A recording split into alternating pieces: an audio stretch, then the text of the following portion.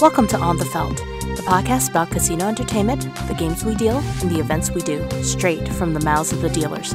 My name is Jennifer, and I'm a writer and the proprietor of OnTheFelt.com. On this episode of On the Felt, we'll be discussing the myth behind the term monkey at a blackjack table, and why you really shouldn't be saying it. You may have heard this at a blackjack table. Monkey, monkey, monkey, monkey. This is generally a method for calling out a 10 of some kind, whether it be 10, jack, queen, or king, when somebody's showing an 11 and is about to double down on their hand, or if that player is showing a single ace and is waiting to get their second card. If that's not the case, then the player that's calling out monkey is pretty much an idiot, in which case you really should walk away from the table now before that player messes with the shoe and takes you down with them. But getting back to the subject at hand, most people really don't know where the term came from. Only that it's popular, and like all lemmings, one will follow the next while they all jump off the cliff to join the rest. This term follows along that same path, which, after you find out what it really means, you may not want to use that word again. The word orang is the Malaysian/Indonesian word for person, which is the root for the word orangutan. Yeah, the primate. So orang in many Chinese dialects, primarily Mandarin and Taiwanese, is a derogatory word for a black person.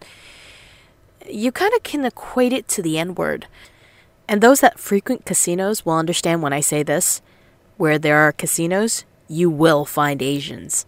And if you're wondering why that is the case, let's just say it's part of the religion. Heck no, it's just part of the culture.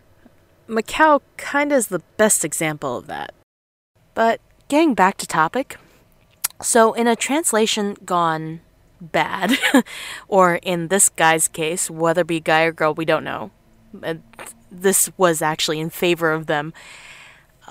It's presumed that a Chinese person at some point walked into a casino, played blackjack, and during a game called out monkey, while innocently, they were believing they were calling for quote-unquote blackjack, or using the term, using the N-word in their language.